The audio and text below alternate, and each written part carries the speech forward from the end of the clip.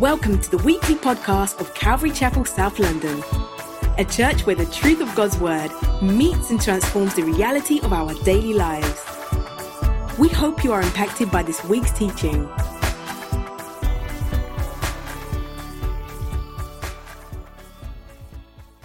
Good afternoon, everyone. Praise God. It's good to see you. We're going to get started. Yeah, you guys ready? Ready, Dan?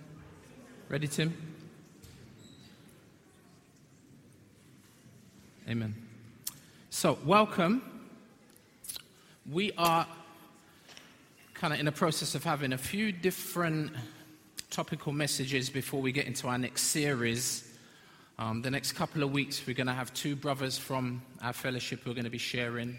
That's Richard Thomas and Mr. Andrew Carnegie going to be sharing with us over the next couple of weeks. But and next week, Pastor E's going to be sharing next week, and then the successive weeks, we're going to have those two brothers sharing. Today, we're going to be looking at a topic in Luke chapter 11, and it's chapter 11, verse 1 to 13, and our topic, or our title for the message today is God, the ultimate Father and friend. God, the ultimate Father and friend. Now, me and Pastor E, we're going to come to the text in a minute. Me and Pastor E, we wrote a song about 17 years ago. And the song ties in nicely with our message today. Really, we should have done it for you still, but you can't put it. No. It would be far from fair to put a brother on the spot like that. Furthermore, I don't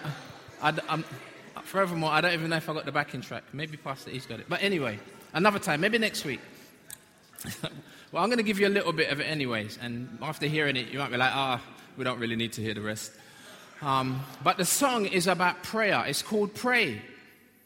And the chorus goes, I don't know if you remember, that, like, we used to use like an old, is it Mace tune? And P. Diddy beat back in the day. You know, it was a long time ago before we had our own production. You know what I mean? Back in the budget days. And if you like, the chorus, what was this? What was the song? What was the song that he done it to? Da da da da da da da da da da da da.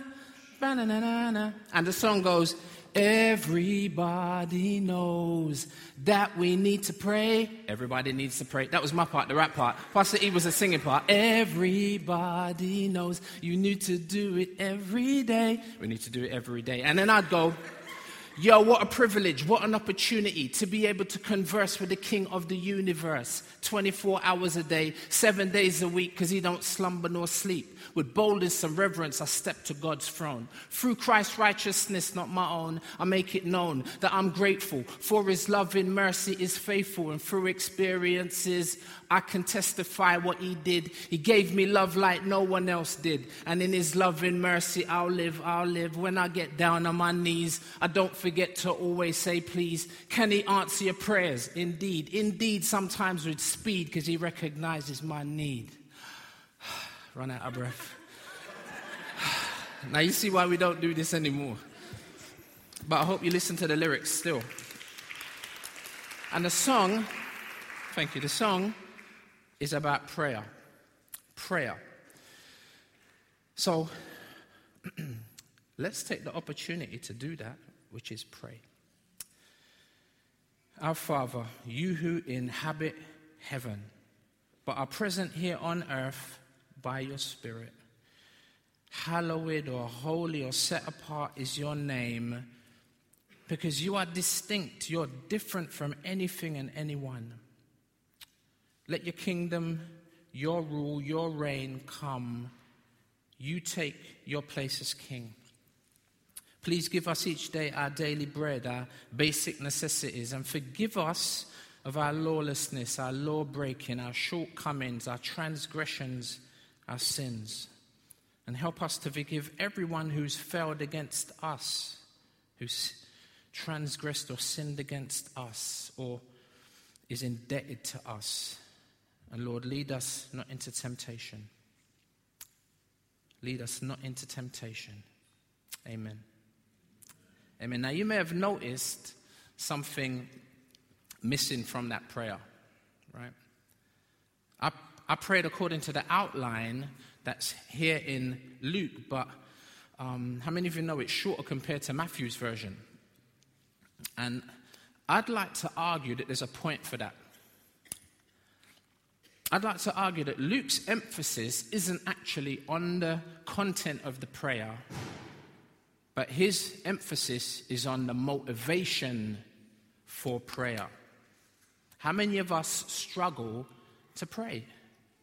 And everybody knows that we need to pray. But how many of us struggle? I know I do. Let's read our text together. Luke chapter 11, verse 1 to 13. Now, Jesus was praying in a certain place. And when he finished, one of his disciples said to him, "Lord, teach us how to pray, as John taught his disciples." And he said to them, okay, when you pray, say, "Father, hallowed be your name. Your kingdom come. Give us each day our daily bread, and forgive us our sins, for we ourselves forgive everyone who is indebted to us. And lead us not into temptation." Verse 5, and he said to them, "Which of you who has a friend will go to him at midnight and say to him, 'Friend, lend me 3 loaves, for a friend of mine has arrived on a journey and I have nothing to set before him?' And he will answer from within, 'Do not bother me. The door is now shut, and my children are with me in bed. I cannot get up and give you anything.' I tell you, though he will not get up and give him anything because he is his friend, yet because of his impudence, he will rise and give him whatever he needs. And I tell you, ask, and it will be given to you. Seek, and you will find. Knock, and it will be opened to you. For everyone who asks receives, and the one who seeks finds, and to the one who knocks it will be opened. What father among you, if his son asks for a fish, will instead of a fish give him a serpent? Or if he asks for an egg, will give him a scorpion? If you then, who are evil, know how to give good gifts to your children, how much more will the Heavenly Father give the Holy Spirit to those who ask him?" Talk to God because he is the ultimate father and friend. Talk to God because he is the ultimate father and friend. Many of us, we struggle to talk to God, and it's because we don't see him as the ultimate father or friend. My hope is that today, that our message will motivate us to talk to God. Now, how many of you have heard of Oliver Twist? Oliver Twist. Oliver Twist is he's an orphan, and he's abandoned, and he's living a life of poverty and misfortune. He's malnourished, and he's living in a workhouse. Now, in this particular scene in the film, or at least in this version of the film, Oliver, he draws the short straw to go and ask for what? Some more porridge or whatever that stuff that he was eating. And how many of you know, as he goes up, Mr. Bumble confronts him. And Mr. Bumble, he's cruel, he's pompous, and he's the overseer of the workhouse. And as you can see, poor Oliver goes up tentatively and he says, "Please, sir, can I have some more?" And Mr. Bumble's like, "What?" He's like, they're standing and trembling. "Please, sir, can I have some more?" And as you know, Mr. Bumble, he responds by saying, "More, boy!" And Mr. Bumble, as he says more, he stamps his big staff, and I think the matron, as you can see, is kind of standing next to him. And poor Oliver, terrified, he drops his bowl and he runs down the hallway of the dining hall, right? And it's a musical. So Mr. Bumble and the matron, who apparently is his wife, right, they say, catch him, snatch him, hold him, scold him, pounce him, trounce him, pick him up and bounce him. They sing, right? It's all about the bars today. It's all about the lyrics today. And Mr. Bumble, he's mean, he's angry, and he paints a bad picture of a surrogate father, of a, if you like, a substitute or a replacement father for Oliver. In the 2005 version of the film, a different one to this one, in the background in the dining hall, it's got written on the walls. I couldn't believe it when I was looking at the clip on YouTube. It said on the walls, it says, God is love. God is holy. God is truth. That's what it says on the wall. And you think, God is love. And sometimes our picture of what God is like can be somewhat confusing.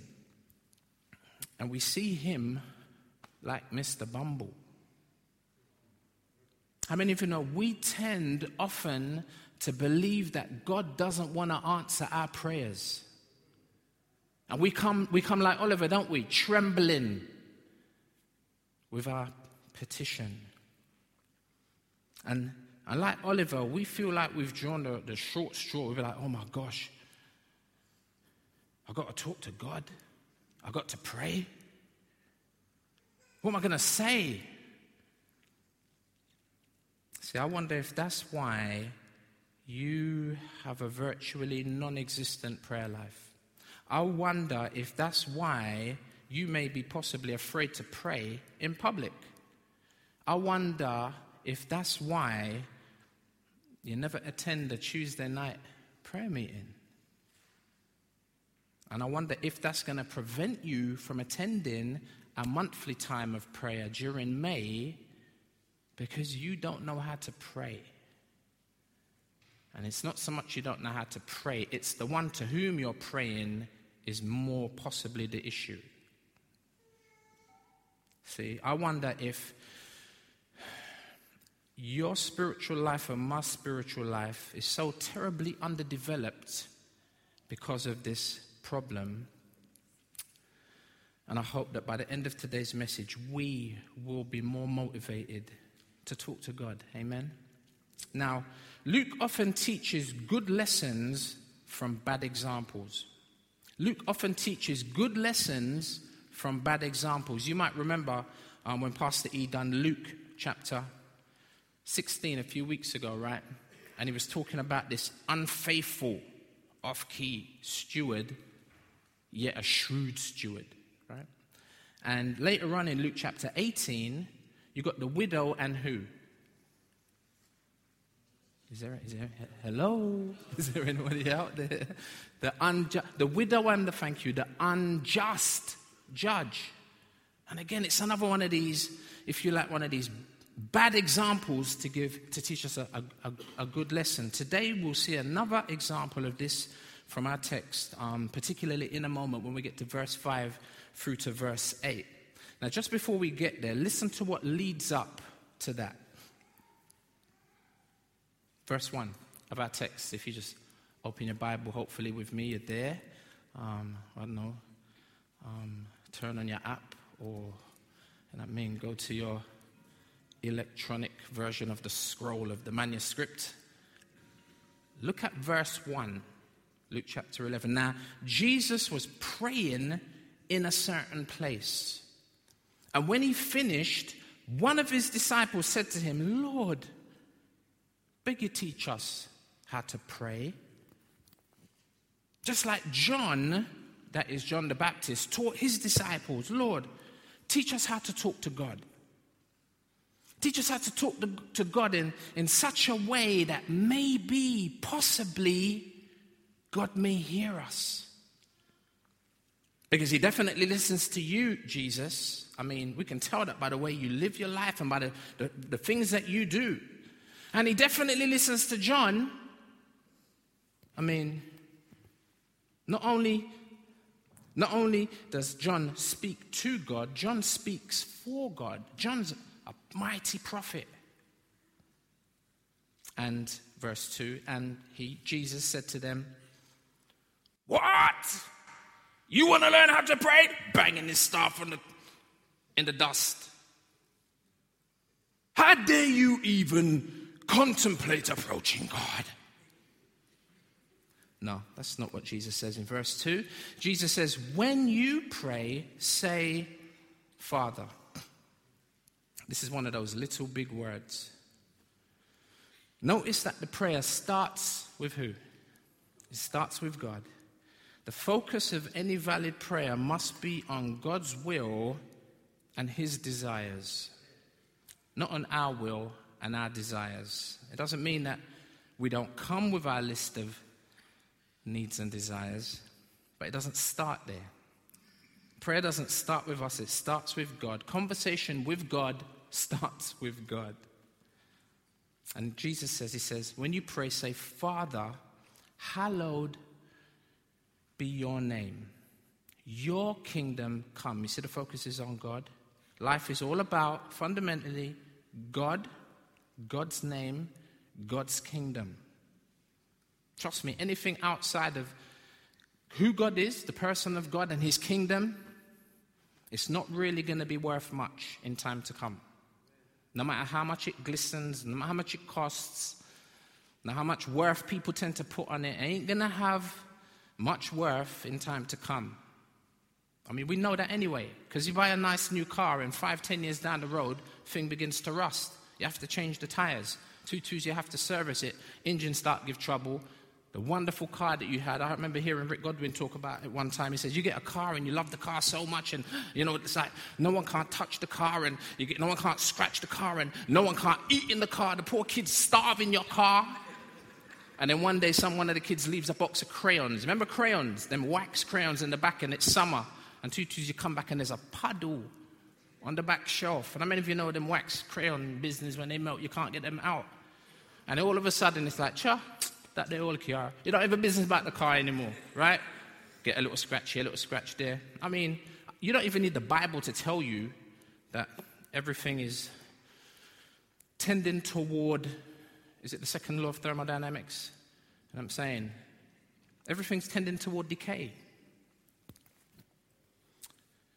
Life is fundamentally about God and his kingdom. But notice how Jesus does two things using this one word, Father. Jesus puts God in a prominent place, but then also lifts up the person who's praying. Lifting him up into an elevated position.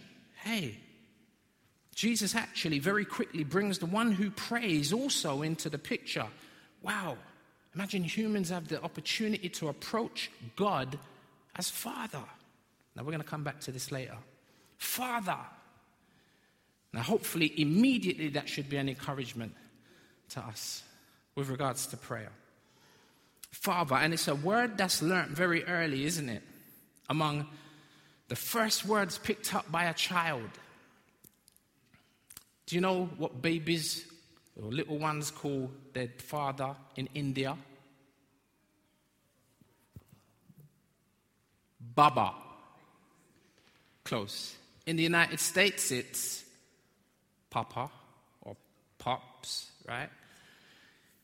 How about in Israel, in terms of Jews? What do Jews call father?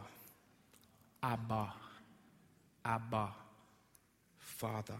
And in the UK, Daddy or Dada. Dada. See, it's a term of endearment. And it's only the type of, I don't know what Linda's laughing for. It's the type of term that only a child can use who is related to that father. And I remember I know it's 13 years ago because my son is 18. And I've already got permission from him to use this as an example. We were at a New Year's Eve party. And for Jordan, and that's my son, and also for Joel, that's Pastor Patrick's son, it's always drama at Christmas. I say drama, it's not that bad. My son's birthday is New Year's Eve, and Joel's birthday is New Year's Day. And how many of you know, with Christmas being what it is and New Year's being what it is, it's easy to overlook someone if their birthday is at that time, right? And like when it comes to presents, it always feels like he's like my son or like Joe is, you know what I'm saying? It's not fair, innit? Because everyone's talking about Christmas and you get some presents and you kind of know, it's like you get all your presents in 1 week. It's like, and you have to wait a whole another year. So on this particular New Year's Eve, and it wasn't actually midnight yet, so you won't say that I'm abusing my children, but it was like we were all having fellowship together. I'm talking about the fact that he was up late. He wasn't up late. He was only 5 at the time, or it was coming up to his 5th birthday. So cut the long story short. I'm standing up filming, and it's funny because I found this footage. I said to Pastor E, I know you got one of them Video 8 long-time, old-time camera. You know them big old heavy one that you need shoulder strap and all them something to carry with, and the battery, them big like. And I knew he had one. Kian had one because she was a keen photographer, kind of video maker back in the day. So he looked for it. It must have took about a year or something. I was chasing him up, and eventually I got the thing, and it hooked it up and plugged in this video and Video 8, and wow, I couldn't believe my eyes. It was like an hour and a half of footage of all of us, like us together, like New Year's Eve, and like imagine, like you're talking about 13 years, year 2000, 2001, whatever it was, and Jordan, we're in someone's house, and I've got I found a tape with this footage on it. But going back to the event itself, I've got a camera in my hand. I don't know whose camera or what, but I've got this camera, and I'm filming everyone. And as I'm filming everyone, I feel this tugging on my trousers, and I'm thinking, who's tugging on my trousers like that? And I can't really hear nothing because I'm concentrating. And 2 twos, it's my son Jordan, tugging, Dad, Daddy. And he won't stop tugging, and he won't stop pulling, and he won't stop calling me Daddy, like pulling off my trousers. You don't believe me? Here's a picture. I'm not going to show you the whole video. I got the camera in my hand, innit? So I put the camera down on him like, what? Like son, what? He's like, Daddy. It wasn't Natalie. What was her name again? Yeah. What was it? I can't remember. But one of the girls there, she was about 3 or 4 years older. She was teasing him, and she was saying, "You're not 5, you're 4." And Jordan's like, "No, I'm not 4, I'm 5." And this is why he calls me Dad. Tell her that I'm not 4. Tell her that I'm 5. Innit, Dad? Tell her, innit? I'm 5, innit, Daddy?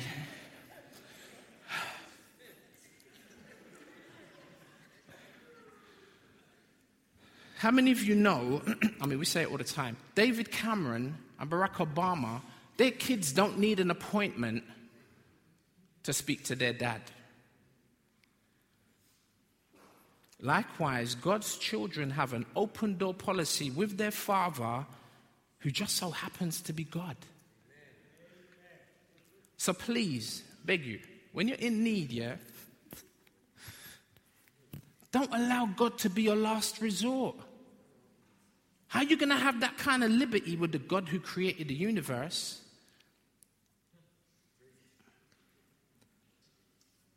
So now we're your pastors and we love you. But please don't come to us first. I mean, we're only going to point you to God anyway. You know what I mean? We're only going to say, let's pray. Jesus says, he says, when you pray, not if you pray. Remember, he's speaking to his disciples, and there is an expectation from him that disciples will talk to God. It's not a matter of if, but when. What are some of the things we can legitimately pray for? Verse 3, Father, give us each day our daily bread. How often do you pray that God will provide food for you? Versus how often you eat. Hey, ouch. But he always provides, doesn't he? Even when we don't ask, although we ought to ask. This reminds me of an occasion when I was living in Jamaica back in the 80s, and living with my grandfather in a place called Brownstown. It's on the north coast, in St. Anne. in the Discovery Bay, and I was probably about 18, 19, went to Jamaica in the late 80s, and I was sleeping this day. I was lying in my bed. It was about 5:30, 6 o'clock in the morning, and all of a sudden, I just feel this nudging in my head. I'm in my bed, this nudging in my head. And I'm thinking, who's this nudging me in my... I'm looking, what time is it? Who's this nudging me in my... So I look up, and it's my grandfather nudging me in my head, innit? And I'm like, Dada, because this is what I used to call him, Dada, it's like 5:30 in the morning, Dada, why are you waking me up? And Dada's like, boy, you're not afraid of dead for hungry in your sleep. Now let me translate that. Dada, why are you waking me up, man? It's like 5:30 in the morning. He's like, Robert, aren't you afraid that you might die in your sleep for hunger? I'm like, what? Basically, he was waking me up because he had already prepared breakfast and it was on the table. Now here's me over here screwing. I'm making up noise on why you wake me up. How many of you can see my attitude in the light of what he's done? Now it's funny, isn't it, that he would wake me up and say such a thing. It's typical, like West Indian, typical African, I suppose. The point is, my grandfather was always providing us with food, whether we asked for it or not. God in his grace always prepares food for us, even when we don't ask for it. And what is our attitude? Is it one of gratitude? We need to talk to God about food, but also about other basic necessities. And talking isn't always asking. It can be thanking, can't it?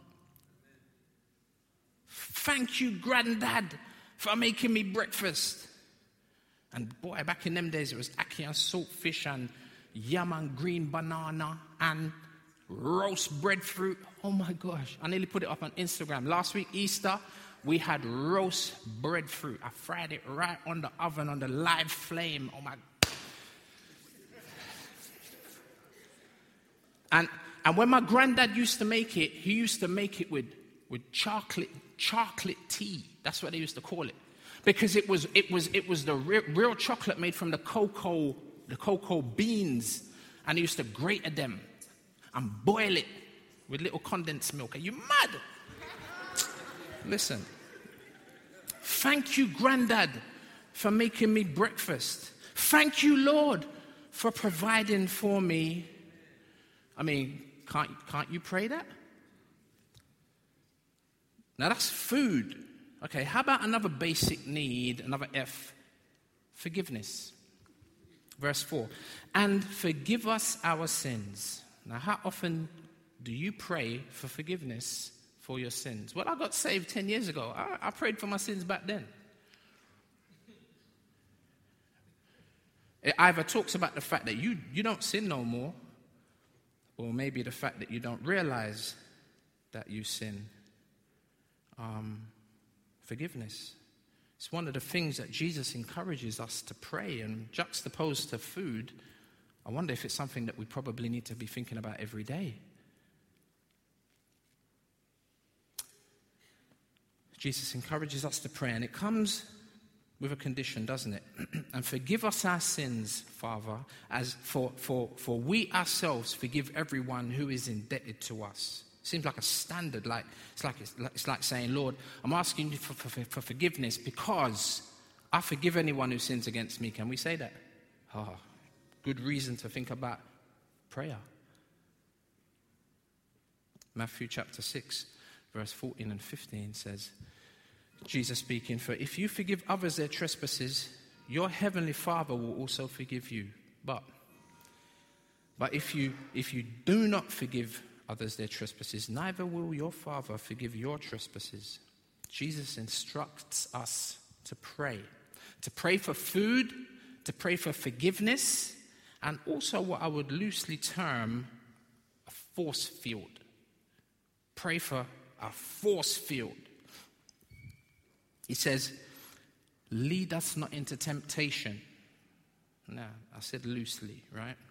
The illustration, if you like, is, from science fiction, in these films like Star Trek, or these cartoons, right? What you have is, all right, you lot are all looking at the screen, innit? In these films, as I was saying, like Star Trek, for those of you that weren't listening, you get these, the Klingons are about to invade. And the Earthling says, they're attacking. I'll just put up my intergalactic gamma radiation force field. Right? And that's to protect them from the enemy, right, coming in. Now you can look at the screen. Force field.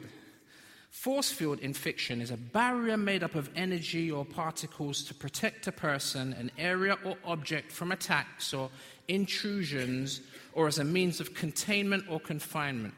If you like, as a shield from damage by natural forces or enemy attack. How many of you know that we are susceptible to crossing boundaries that we ought not to? The Bible calls it trespassing. Like, don't walk on the grass, don't breach the fence, no trespassing. That's me going over a line that I ought not to, right?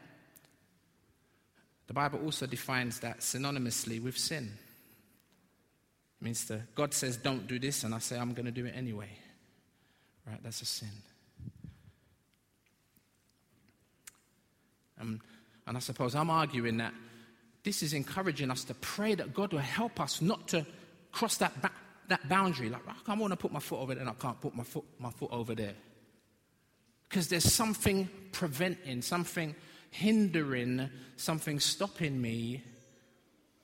And it's like David saying, Lord, keep me, hold me back, put measures in place that will prevent me from presumptuous sin.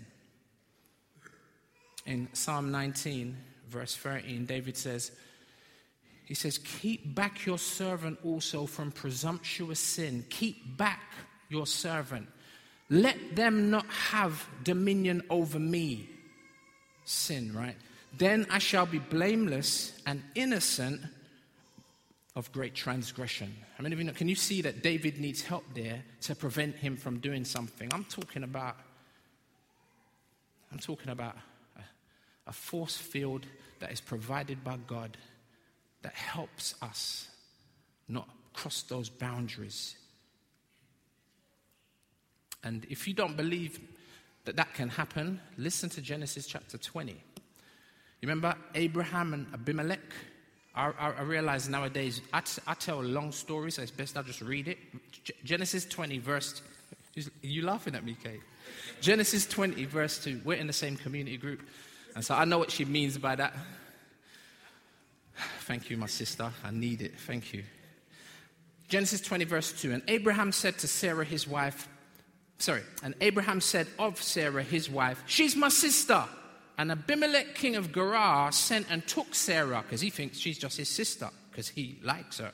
But God came to Abimelech in a dream by night and said to him, listen, behold, you are a dead man because of the woman whom you have taken, for she is another man's wife.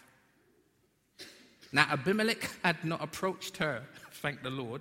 So he said, Lord, will you kill an innocent people? I'm an innocent man out here. Did he not himself say to me, she's my sister, and she herself said, he's my brother? In the integrity of my heart and the innocence of my hands, I have done this, or not done this, as the case may be. Verse 6, then God said to him in a dream, yes, I know that you have done this in the integrity of your heart, and it was I who kept you from sinning against me. Therefore, I did not let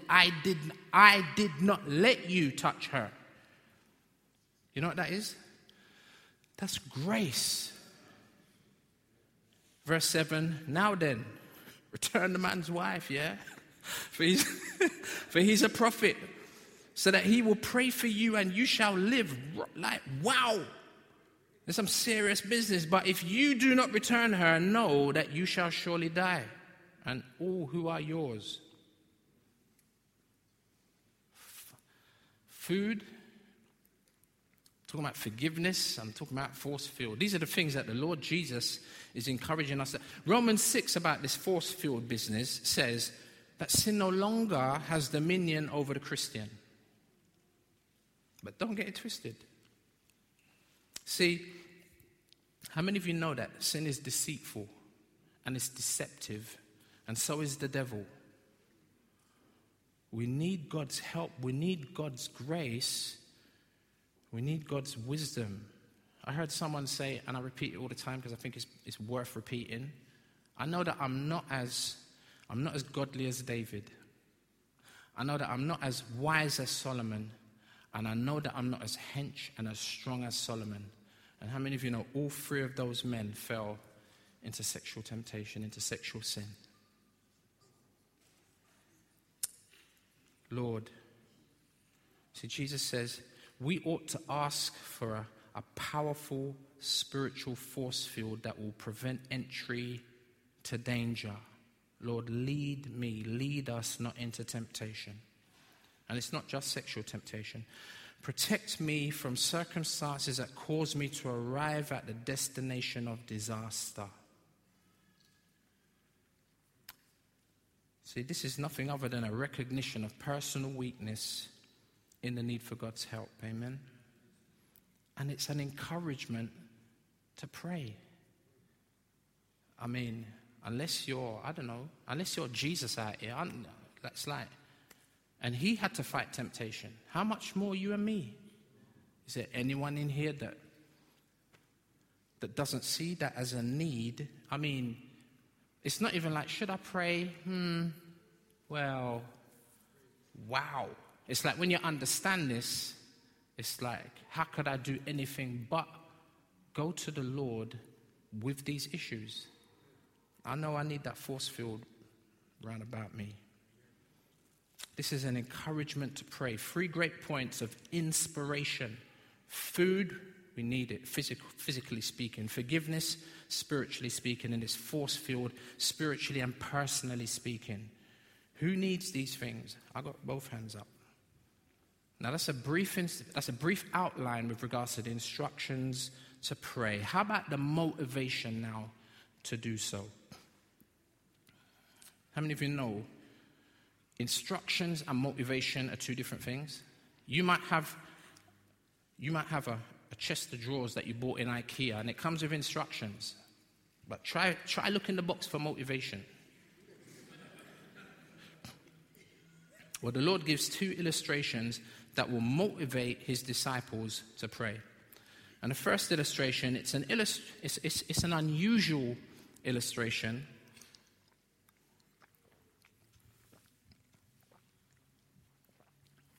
This is where Luke gets to what I talked about initially. Another one of his specialities, another negative example to teach a positive lesson. Verse 5. I was going to say I need to get down to the gym. I actually have started going down to the gym. Not that you'd be able to tell. Verse 5, and he said to them, which of you has a friend, will go to him at midnight and say to him, friend, lend me 3 loaves. For a friend of mine has arrived on a journey and I've nothing to set before him. Back to my Jamaica illustration. My granddad. This guy obviously is in a place where he's in need, right, and he needs food. In Jamaica, like my granddad, he would always cook more than enough. You can tell that my granddad liked food, right? He would always cook more than enough because, you know what I'm saying, it's like, you always food in the pot because you just never know. You just don't know who might turn, just in case, isn't it? Well, that's quite normal. Well, I suspect that's quite normal. It's not abnormal. You're not like, huh? Really? What, more food than he needs, just in case? Of course not. Not everybody does that, but I'm having jokes up here with myself, sorry. It's quite normal. That is to be hospitable and to be sharing and caring in that sense. Amen? If someone didn't, then we'd possibly say they're bad mind. Not that if they don't have enough food on an extra pot if you went to your friend and you said, brother, I need some help. It's not even hot food. This is stuff in the larder, right? Or in the pantry, right? It would be strange if a friend went to a friend and he wasn't trying to help. I'm saying that's bad mind. And that's the point. A real friend will respond positively, won't they? But look at the twist in verse 7. And he will answer. This is the friend of the friend in need. The friend in the house will answer from within. Do not bother me. The door is now shut and my children are in bed. I can't get up and give you nothing. Go away. Get out of here, man. It's time of night. Now, the point is that's a strange response, right? That's not what you would expect. Not from a friend. And that's the point. No friend would act in this fashion. Everyone listening would say, now, everyone listening to Jesus telling this at that time, 2,000 years ago, in its context, everyone listening would say, that's strange. Like, culturally speaking, that's actually not acceptable. Now, imagine me coming to your house, outside, shouting to get your attention. Bawling out your name outside, taking stones and hitting the... Yo! Right? Now, I don't know where you live. You might be like, yeah, whatever. But let's say you live in Dulwich. People are looking at me like, I say, old chap. Like, it's like, tally ho. We wouldn't use that kind of language, but you know what I'm saying. But, Pastor P lives in Dulwich. Pastor P lives in... Imagine me coming to Pastor P's house, yeah? And shouting at him through the letterbox. Oh, my gosh. I mean, his neighbors, standard, would call the police. They'd call the police if I did it at 1 p.m., let alone if I did it at 1 a.m., bawling out his name. See, in our culture, the shame and the embarrassment is noise pollution. It's like, who on earth is making that? Not that racket, right? That's in our culture. We don't care why. I don't care why. Man could be at the dead end. No one cares. Like, you're making noise. Call up the council. See, and if you like, this is a kind of reverse psychology, if you like. See, God is nothing like this grouchy neighbor. A lie? He's nothing like this. And we know that, don't we? Don't we? But do we? Look at verse 8. I tell you, though he will not get up and give him anything because he's his friend. I don't know what kind of friend this is, right? Although he should and would, under normal circumstances, culturally speaking, yet because of his impudence, he will rise and give him whatever he needs. Impudence. I think the King James renders it importunity, like them words that, we use often in our modern vocabulary, right? I even spell it. Now, the big question isn't so much what this word means. I'll come to that in a minute. But who is he speaking about? Which one of the friends, is he talking about? Because of his impudence, he will rise and give him whatever he needs. Now, consulting those who understand Greek much better than me, because the New Testament was originally written in Greek, not in English or King James. See, the kind of question is, who is this speaking about? Is it of the friend asking? And you think, yeah, that makes sense. He's impudent. He's impertinent. He's brazen. He's shameless this time of night. If you like, it's rudeness. It's a display of disrespect by not complying with the social norms or the etiquette of culture. He's broken all essential boundaries of normally accepted behavior. And he's persistent with it. Is it speaking about him who's come? Or is it the friend who's responding? See? How is he possibly impudent? Well, the word can also mean shamelessness, like the first guy who comes, shameless, don't care. Or it can also mean avoidance of shame. Avoidance of, I don't want to get shamed. I don't want to get embarrassed.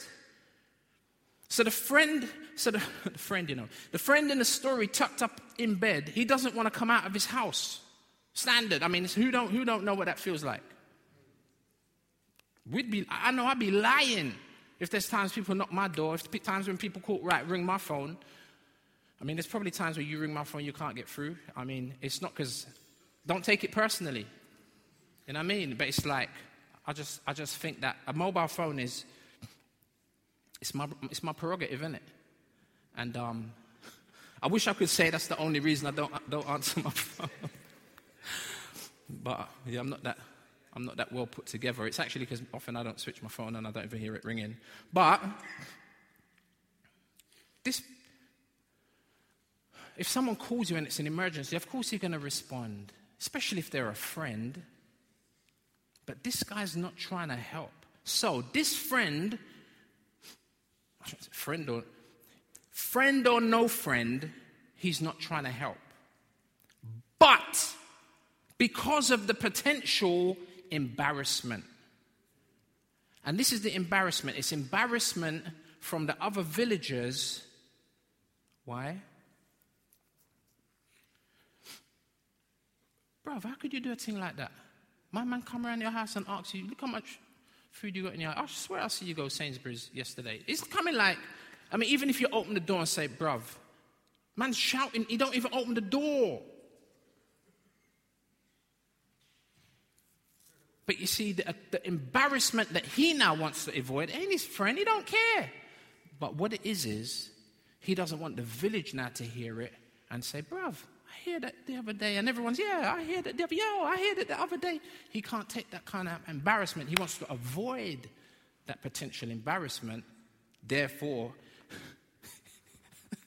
he gives the guy what he wants. Not because fundamentally he's his friend. Possibly. Ain't no kind of friend. Have you got friends like that? Don't answer that.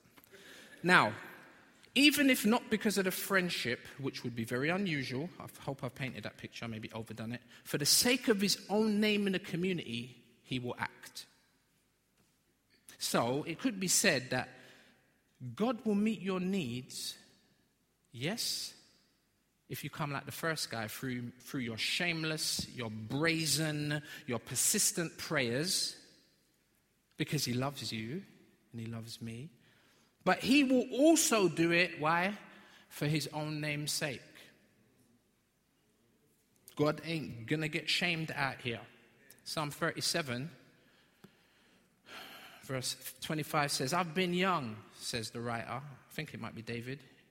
I've been young and now I'm old, yet I have never seen the righteous forsaken or his children begging for bread. How much more true would this be of God towards his children? See, God's great reputation is at stake. Remember Numbers 20 when Moses misrepresented the Lord? The Lord ain't trying to get misrepresented out here. In Numbers 20 when he struck the rock, and it's like God, like the people, and you know what, the people were really off key. They were complaining and murmuring against Moses, murmuring against God. And even then, God still wanted, they wasn't even asking. They was murmuring about the fact that they weren't getting. And God still desired to provide them with the water that they desired. But Moses come out screwing in it. Moses come out swinging like, you stiff-necked, uncircumcised, this, that, and whatnot, you people, mashallah, struck the rock. Not once, but twice. He's supposed to speak to the rock. He struck the rock, not once, but twice. And God is like, yo, Moses, come here. You didn't do what I told you to do. And you know what you did do? In what you didn't do? You misrepresented me to the people. Now you're not going into the promised land. It's calm. God probably never even raised his voice. I don't know. No. Read it for yourself. I'm taking it for, I don't know. But I don't think God was happy. I'm saying, God isn't going to... Warren Wiersbe says, speaking of God, he says, the way God takes care of his children is a witness to the world that he can be trusted. That should be an encouragement to us. God's not always wanted to bang us over the head. You know what I mean? He will. We just saw it. He did it with bang Moses in his head and it punched Moses in his face. I'm like... But then Wiersbe then quotes a guy called Phillips Brooks, and it's Phillips with an S. Listen to this. I thought this was beautiful. He says, prayer isn't overcoming God's reluctance. It is laying hold of his highest willingness. Persistence in prayer is not an attempt to change God's mind. I mean, how's that going to be when when Jesus says, thy will be done? It's not about but to get ourselves in the place where he can trust us with the answer. So that right there, that helps us to understand that we can come and we can pray. God won't always say yes. But we know that he's going to answer, and we know by his character, which we'll see momentarily. We're not really going to have time to do anything but kind of skirt over it briefly to make the point. See, did you know, in this portion of Luke here, Jesus, because Luke's quoting Jesus is constantly correcting people's misunderstandings. I'll give you examples. In the chapter before, in chapter 10, Jesus' disciples, they cast out demons and they come back, Lord, what? It's like, wow! The demons even subject to us in your name. Hey! And Jesus said, all right, calm down. That's heavy. And he didn't pour water on like psh. He didn't. But he was like, all right, fellas, cool. But listen to me. Come here. Huddle. Listen, that's heavy, but what's more heavy is the fact that your names are written in heaven. And he corrected their misunderstanding. This is the chapter beforehand. Listen, it says, there's someone come up to Jesus. Jesus, by the way, who's my neighbor? Kind of tested him, if you like. Who's my neighbor, Lord? And in his mind, he's thinking, the scribes, the Levites. These guys are when it comes to representing God, when it comes to being good, these guys have got it on smash. And Jesus tells a story about a Levite and a priest who walked past a man who's bleeding and dying. And the only guy that helps out is a Samaritan. And they hated, the people he was telling the story to, hated Samaritans. And Jesus said, in the parable, in the story, who was good? And they're like, oh, yeah, the Samaritan. Jesus challenging their twisted perspectives. Martha, directly before this, she thought that her serving Jesus was the greatest pursuit. Jesus corrects her misunderstanding, and he says, right at this point, actually, serving me, listening to me is the most important thing. And maybe that's one of the things that the Lord's going to say to us during our time of praying and fasting. We want to do this, we want to do that, we want to go here, we want to do that. Lord says, the important thing right now for you to do is just sit down, not like Martha, rustling pots and pans and evangelism and pray. No, just sit down and listen. I don't know. Maybe the Lord is going to correct our misunderstandings. In the next chapter, in chapter 12, they suggest that Jesus is demonically empowered, right? It's like, yeah, I know he's casting out demons, but it's the power of the devil that's giving him the ability to do that. And Jesus corrects their misunderstanding. And he says, no, it's by the Spirit of God, actually. Someone just barks out, look, Jesus, boy, your mum, she's so blessed. I mean, she actually says something that maybe in that culture it could work, but if she said it in this culture, it wouldn't work. If you read your Bible, you know what I'm talking about. She's like, Jesus, your mum's blessed. And Jesus is like, well, I hear you, but nope. More blessed are those who do the will of the Father. And then one more, just to make my point absolutely crystal clear. They say to Jesus, show us a sign. And Jesus says, you wicked and you look seeking a sign. He says, you're seeking for a sign, but yet you can't see me. I mean, what bigger sign could you need? And he says, right, the only sign you're going to get is a sign of Jonah. And if you're blind and you can't see, when I die and I resurrect after 3 days, then maybe you might see blind like. Jesus correcting their misunderstandings. At least 7 times just in these chapters around our text. Could we also be caught in a place where we are found guilty of misunderstanding? So, motivation, first of all, is because God is the ultimate friend. Right, we saw that in the parable about the friend. But now we're also going to see that God is the ultimate father as we get ready to close. God is also the ultimate father. Second motivation, look at verse 9 through to 30. And this is the second illustration that Jesus gives. And it's, come to your heavenly friend, actually your heavenly father. Going back to the instruction in the prayer. And it's a picture of approaching a house or a palace, if you like. And he says, ask, seek, knock. The friend in the previous illustration only asked, but still received. All I did is ask. Therefore, let's be motivated to come with our petition. Verse 9, and I tell you, Jesus says, ask, and it will be given to you. Seek, and you will find. Knock, and it will be open to you. For everyone who asks receives, and the one who seeks finds, and to the one who knocks it will be opened. What father among you, if his son asks for a fish, will instead of a fish give him a serpent? Or if he asks for an egg, will give him a scorpion? Come on now. Notice the reference again to the obvious. Come on now. Who's going to do a thing like that? Verse 30, and if you then, who are evil, and let's face it, we're far from perfect parents, right? If you then, who are evil, know how to give good gifts to your children, and we would, and we do, at Christmas, birthday parties. If you then, how much more will the Heavenly Father give the Holy Spirit to those who ask him? Wow. Not only is God prepared to give his children good gifts, but he's prepared to give the ultimate gift, which is himself. God is prepared to give his children much more than they could imagine. Ephesians 3:20, God is able to do exceedingly abundantly above that which we can ask or even dare to think.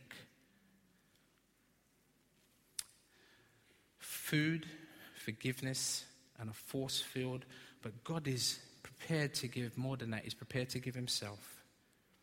What more could we possibly need to be encouraged and motivated to pray? Not only do we have the Father, not only do we have the Holy Spirit, but we also get Jesus, the one who makes it possible for us to call God our Father. His death on the cross purchased our redemption. We've been bought out of slavery into a new home and family. I mean, we were like Oliver Twist, yo. Living a life of spiritual poverty. And God adopted us into his family. And Jesus is the one that makes it possible. John chapter 1 verse 12. But to all who did receive him, who believed in his name, he gave the right to become children of God, who were born not of blood, nor of the will of the flesh, nor of the will of man, but of God. And this speaks about the new birth, a new start.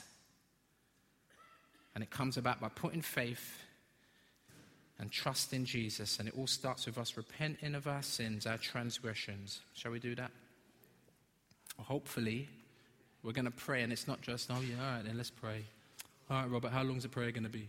I know you normally take long, and the band come up and they sing a long song, and then you pray again. Can I invite the band to come and join me? It's me reading your mind, you know. We've been talking about the gifts of the Spirit. I don't think that was. Who knows? I don't know. I know we definitely need the Lord to speak to us by His Spirit. Let's pray. Father, thank you as the band come. Even as they come, I pray that you'd help them just to be thinking and considering the things that we just talked about. Father, thank you that this is good. This is wholesome. This is helpful. And it's such because it's your word. And it nourishes us. It feeds us, Lord. You've provided food for us this afternoon. Maybe I speak for myself. You provide food, Lord, for me, and I didn't even ask for it. I come rolling in here late, and even as I've been serving it, I can't lie, Lord, even as I've been in the kitchen, spiritually preparing this, Lord, I've been picking bits and pieces here and just been fed and nourished by this, Lord. But Lord, as much as I'm encouraged and motivated to come to you and even now speak to you, Lord, I realize that even the opportunity to do so is because of your goodness. And I need to say thank you. I need to say thank you. I need to say thank you, Father, for Jesus.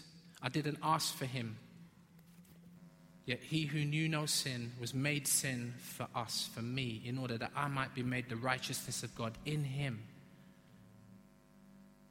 And there's no friend, not even spouse or mother or father that is going to be willing to lay down their life for me. But Father, you did that through the Lord Jesus. He laid down his life willingly in order that my sins might be forgiven, in order that our sins might be forgiven. And how ungrateful that would be of me if I didn't take a minute to say thank you. Thank you. Thank you that because of Jesus, we can come to you and call you Father, because you've made us your children. Not by works of righteousness which we have done, but according to your mercy you saved us by the washing of regeneration and the renewing of the Holy Ghost. That's how we became your children, and I'd like to say thank you for that. Forgive us, Lord. Even as your children, we flop. Forgive us of our sins. And cleanse us from all unrighteousness. And motivate us, Lord God, to talk more to you about these things. In Jesus' name, amen. Amen.